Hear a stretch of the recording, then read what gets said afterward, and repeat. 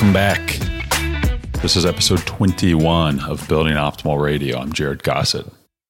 This is the final of a 3-part series with David Gerstel. For those of you who haven't listened to our previous interviews with David, he is a very well-known speaker, author, and also a builder. The guy has a ton of experience in the industry, and today he's going to be enlightening us on how we can create better subcontractor relationships. It's an area that I could use a little help with sometimes. Just saying. I'm sure that you guys could as well. So anyway, hope you enjoy it. Hope everybody is doing well. All right, so talking about better subcontractor relationships here. One of the biggest reasons for profit margin slippage in a project or costs that you didn't budget, and this often ties into miscommunications with our subs, or as we've been referring to them, and as I prefer to refer to them, as trade partners. These things that they didn't include in their bid are usually the problem. So you have an answer to this with something that you call an included/not included form. Can you talk about that? I have a form that I call a included, as you said, an included, not included form. It's basically a, 1-page form, 8.5 by 11 typewriter sized sheet of paper. I was introduced to this idea by a really outstanding plumbing subcontractor who did our work for years.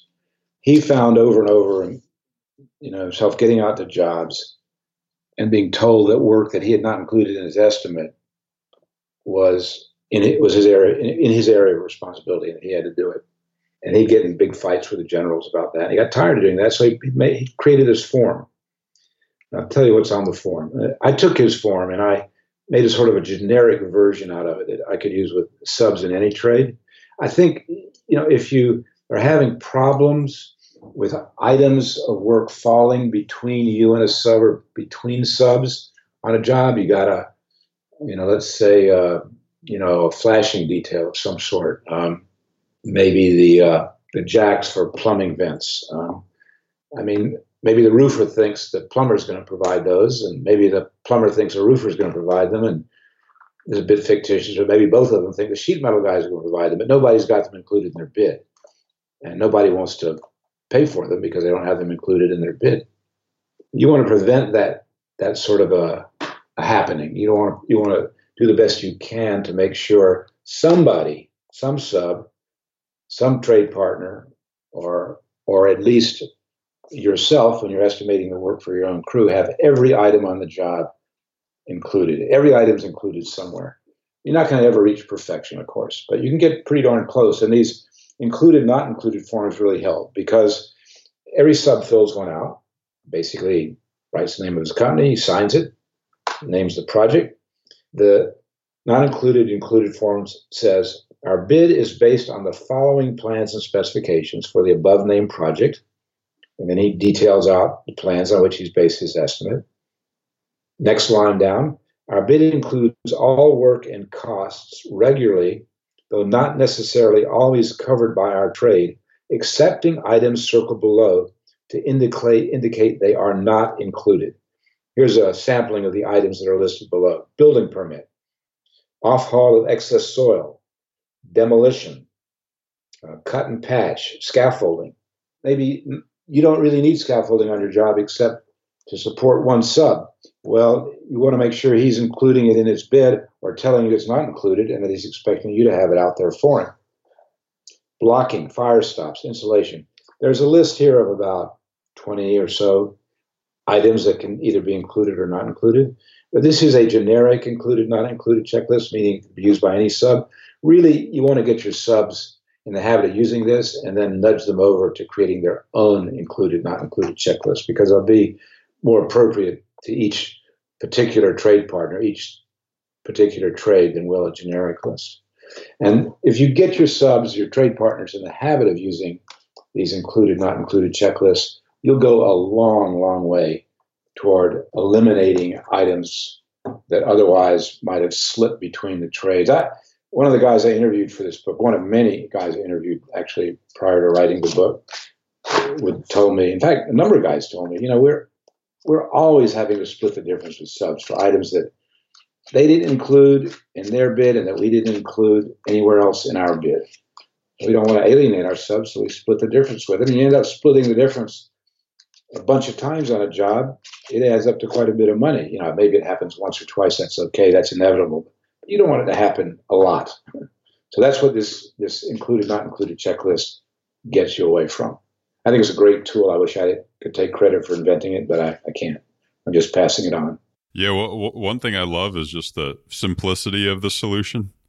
So sometimes the best solutions are the simplest, and I mean it's not rocket science, but it hits at the heart of the issue, which is communication, and it solves that head on. So I love it.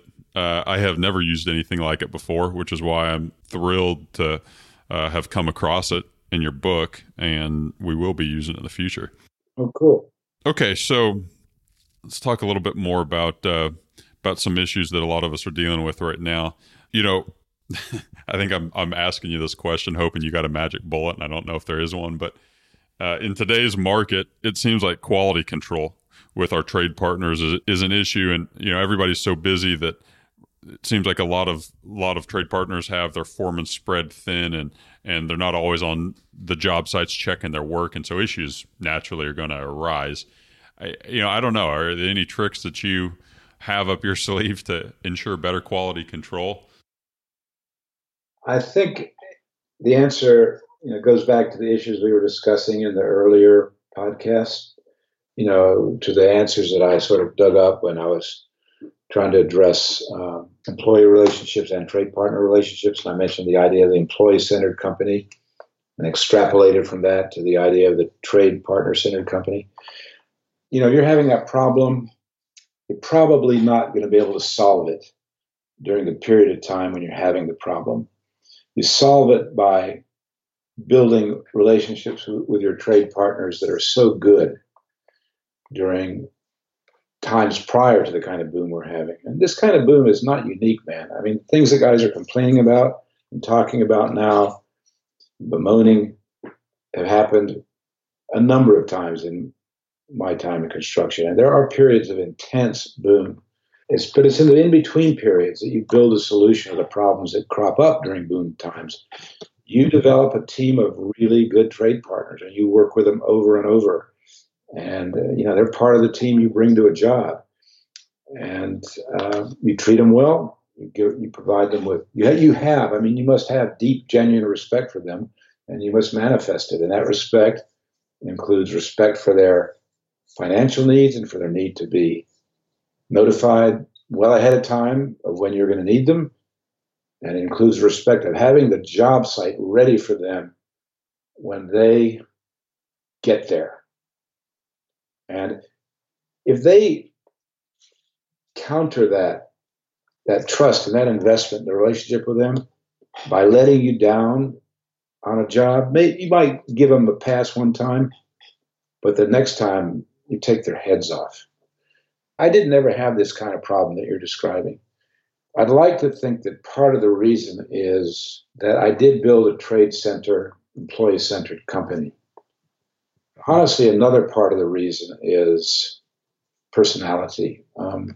I've never had much investment in being known as a nice guy. It's a good thing because I never would have gotten much return on any efforts I made in that direction.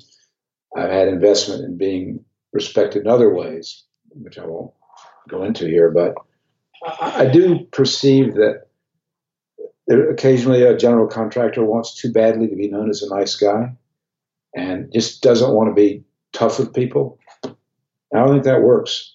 I mean, if I had a trade partner that I'd stood by for years and had given work to for years and respected for years, and then things get really busy and he, throws me in the ditch, I would take his, I don't want to curse here, but I was about to curse. I mean, just the very thought, I'd take his head off and I would put the fear of God into him. And I'm not kidding. I know how to intimidate, and I would do it.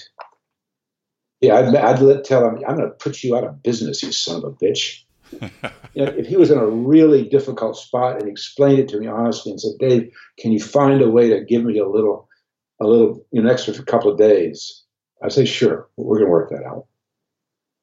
Going into a job in a time like this, also, when I wrote a contract, I would say to the client, look, this is normally an 8-month job, but these are boom times and period. People are really stressed and stretched. And occasionally the job is not going to move along as quickly as we would like. And we're going to put in the contract 10 months, not 8. Now, I hope to goodness it doesn't take 10 months, and I don't think it will, but it might go 9. Because we may occasionally have to say to a sub, you know what, we'll see you in 3 or 4 days instead of tomorrow. Because we don't want to beat the guy up. So those are my thoughts about that. I want to talk about scopes of work for a second. We don't use them. A lot of my builder colleagues and friends don't use them either. We just try to create a really detailed bid request. But every home building consultant I've ever talked to asks us about, well, show me your scopes of work, or what scopes of work are you using? I don't know. What are your feelings about scopes of work?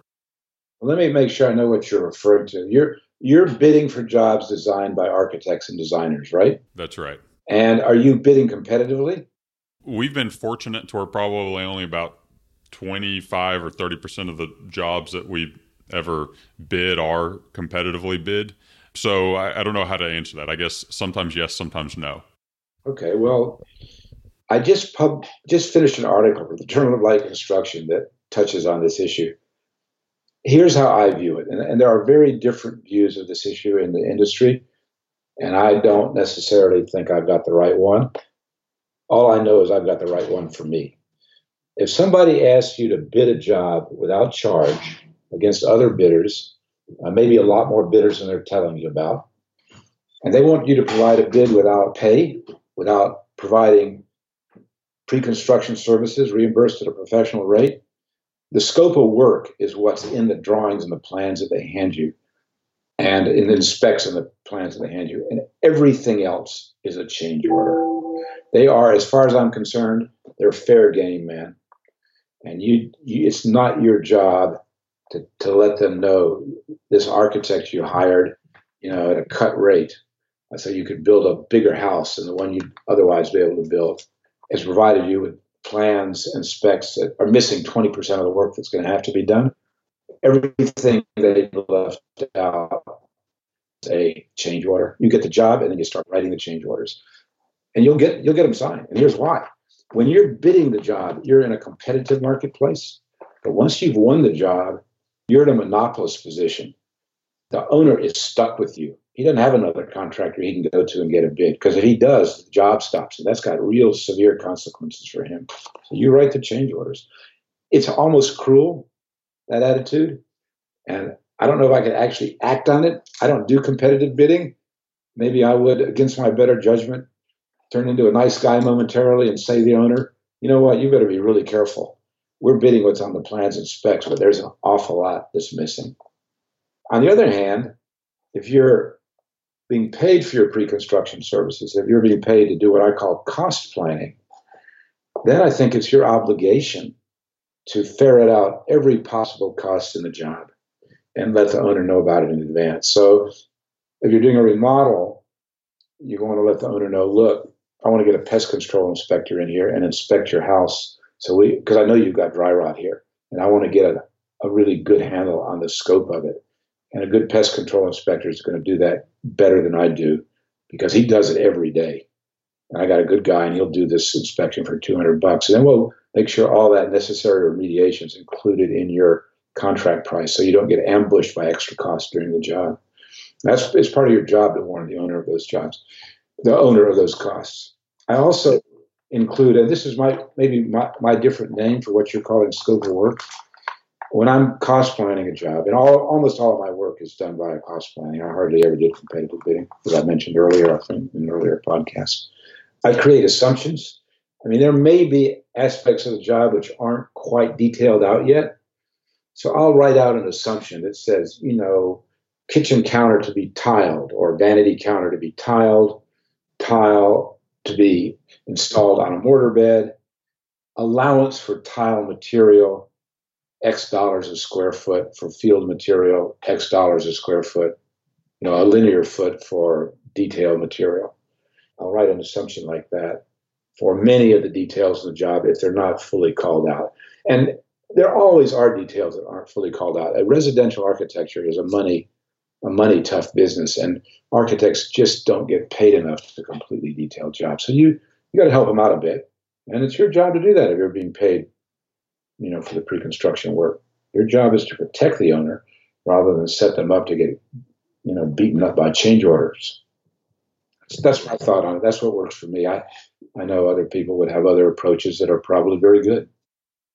Yeah, that seems like a rational approach. I have charged for pre-construction and I haven't, and we've been fortunate to where we've only lost. I think we've actually only lost one job ever that we bid and that we wanted, and that was, of course, one that I didn't charge pre-construction on, and so I regret it. I told myself I'm gonna make sure I do it from here forward. Let's talk about pay cycle to subcontractors. On the subcontractor theme, what do you recommend is the best pay cycle that makes sense for both the builder but also keeps the subcontractors happy? I don't know what I'd recommend. I think different people are in different financial situations, but I felt that an important aspect of running a strong construction company, I still feel that an important aspect of running a strong construction company is to have a very large capital reserve. And one thing that allows you to do is pay your guys right after they bill you. I mean, for some of my subs who are really tiny little companies who I know didn't have a lot of money, I'd write them a check as I left the job site every so often. But what I always did was, preferred was to get an invoice and I'd pay it the next Monday. For me, that's part of running a trade partners, that is sub-centered company. I remember asking once one of my favorite subs, a wonderful plasterer, why do you and the other guy, you guys have been working with me for years. Why do you guys stick with me? Come on, tell me. Because I know I'm not an easy guy. I'm tough. If you guys slip a little, I'll be on you. So why do you put up with me? And he said, well, you are a SOB, Dave. That's true. But he was smiling a little bit because we actually like each other quite a lot. He's become a lifelong friend. But he said, there's two reasons. He said, one, you never lose control of your job sites, and there's never chaos out here. It's always safe. And the other thing is, you pay immediately. You don't try and use pay as a lever to get, to get control of us or to maneuver us one way or the other. You never hold payment as a club over our heads. So I think it's a great investment. Yeah. To pay immediately, but to do that, you got to have money in the bank. And to keep money in the bank, you got to have low overhead.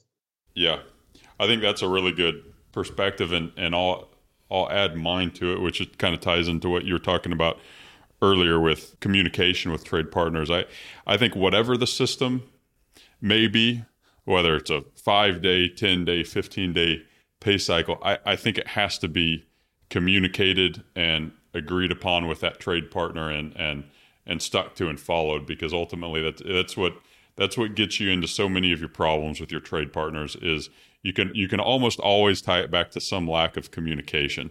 And same thing with payment. As long as expectations are set up front and everybody agrees and signs off on that bid with clear expectations, that's going to be the primary driver. And create a system. My company has a system, and we do break it sometimes when a guy's in a tight spot and needs help, kind of like what you referenced. We may cut a check every so often when somebody walks off the job site, but it's always only after we've inspected work, make sure that it's earned. And almost all the time, it's following a specific system that we have agreed with that trade partner. And that helps from my overhead management perspective. That helps my company run a lot smoother and more efficiently because we're repeating the same process over and over. And there's less stuff that gets in and mucks it up. I think it's perfect. And I think it's probably more important to let the sub know what the pay cycle is than to have one pay cycle or another. You let them know what it is, and then you stick to it, and they can count on that check being there at a certain time. The times I would write checks to guys on the job site, I was just thinking was primary reason was these guys were so bad at business, they didn't really know how to write an invoice. Right. So Yeah. it was a struggle for them. They didn't have office procedures. Yeah. I mean, every once in a while you get a great trade partner that doesn't know how to use a computer or anything like that. And yeah, you sometimes amend your system if they're so good that you want to work with them. Yeah. Yes, that's right. Yeah.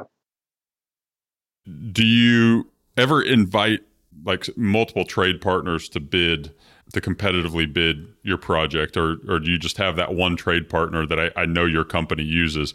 Do you just use them over and over and over again? Very rarely did I see competitive bids. If I did, I let the trade partner know. And if I did, it would be in part to keep a little, to make sure the trade partner's prices just didn't start slipping up, because he was entirely confident that he would get the job no matter what number he handed me. However, I'd like to mention that there's a builder named Paul Eldrenkamp.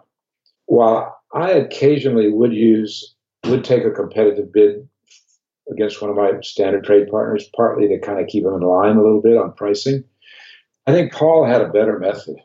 For each bid, he would record and track the percentage of the bid price that was allocated or taken, let's say, by each of the individual trades. So he would collate that information so that he could see that on kitchen remodels, typically the plumbing ran, let's say, 11% of the total direct costs, not the selling price, but the total direct cost of the job. So if he'd get a bid from a plumbing set from his favorite trade partner, he too worked over and over with the same trade partners, just like me, and the guy was at 11% on a kitchen remodel, fine. Paul knew that was what he should have expected. And if it was 9%, he might go to the trade partner and say, "Are you sure you got everything included? Because you're a little lower than I would have expected." And the trade partner would explain, "Yeah, but this is a real simple job. I know I'm lower, but I got everything covered. Don't worry." And then it was suddenly a trade partner, say an electrician, went from 7 to 15% on a particular kind of remodel. Paul would give him a call and say, "What's going on here, man? I mean, your price is twice what is typical." And the electrician better have a good answer. He better be able to explain the complexities that introduced that price jump. And if he couldn't, Paul would say, "Don't do this to me again." I mean, I imagine he would. I don't know what he would say. I would have said, "Don't do this to me again if you want to keep working for me. Your prices need to be fair. Don't try and take advantage of the fact that we work with you over and over and trust you. Don't abuse our trust." I thought that was a great system. I never used it. I think it's a great system. Yeah. That's pretty much in line with the best that I've ever figured out. And the whole debate, do you competitively bid people? Me and my team firmly believe, like you do, to establish that relationship with one trade partner, keep using them over and over. But then you got to ask the question, how do you make sure that they don't start creeping up their price? And I think it's that periodic spot check. And I've spot checked with getting other bidders who've wanted our business from time to time. I don't really like that. And the reason why is because, and I don't do it that often, because it feels to some extent dishonest. Because if I go seek a bid from somebody knowing that I am not earnestly planning to use them unless there's really something wrong that pops up, I feel bad about it. And that's why I don't really do it. It doesn't feel like the most honest pursuit. So I really like Paul's approach to figuring out a kind of a historical benchmarks and going off of those. We kind of just eyeball it. And that's so same concept in terms of using benchmarks, but we probably aren't as scientific as he was. And I like that direction of trying to create specific collated data that you can use to then track that information. I think that's a fantastic system. I think if I was to set it up, the way I would do it is I would set up my spreadsheet so that the percentage of the direct costs consumed by each trade just automatically appeared on the spreadsheet. You could easily set up an Excel spreadsheet to do that. And pretty soon, you're not even going to have to go check your records. You're going to know that electrical is typically 7%, plumbing 11% or whatever. You'll scan your percentage column and say, this is all right about where it should be. I'm not going to second guess myself here, except, whoa, wait a minute. The tile is 14% of the job. It should be 4%. And you call your tile sub. And you could automate it, and you would pretty quickly have in your head just where the percentages should fall. We're going to have to at least reach out to Paul, see if he's interested in talking on the show. All right, David. Well, this has been a marathon of a series, but it's been I think, at least extremely illuminating for me. I think for our listeners as well. I really appreciate your time to come on and discuss these topics, very relevant topics in our current environment, and really market agnostic. Anytime, I think these are going to be valuable tips for people. So thank you, David. Much appreciated. I appreciate anybody who listens. Hopefully it's of some use to folks who did listen.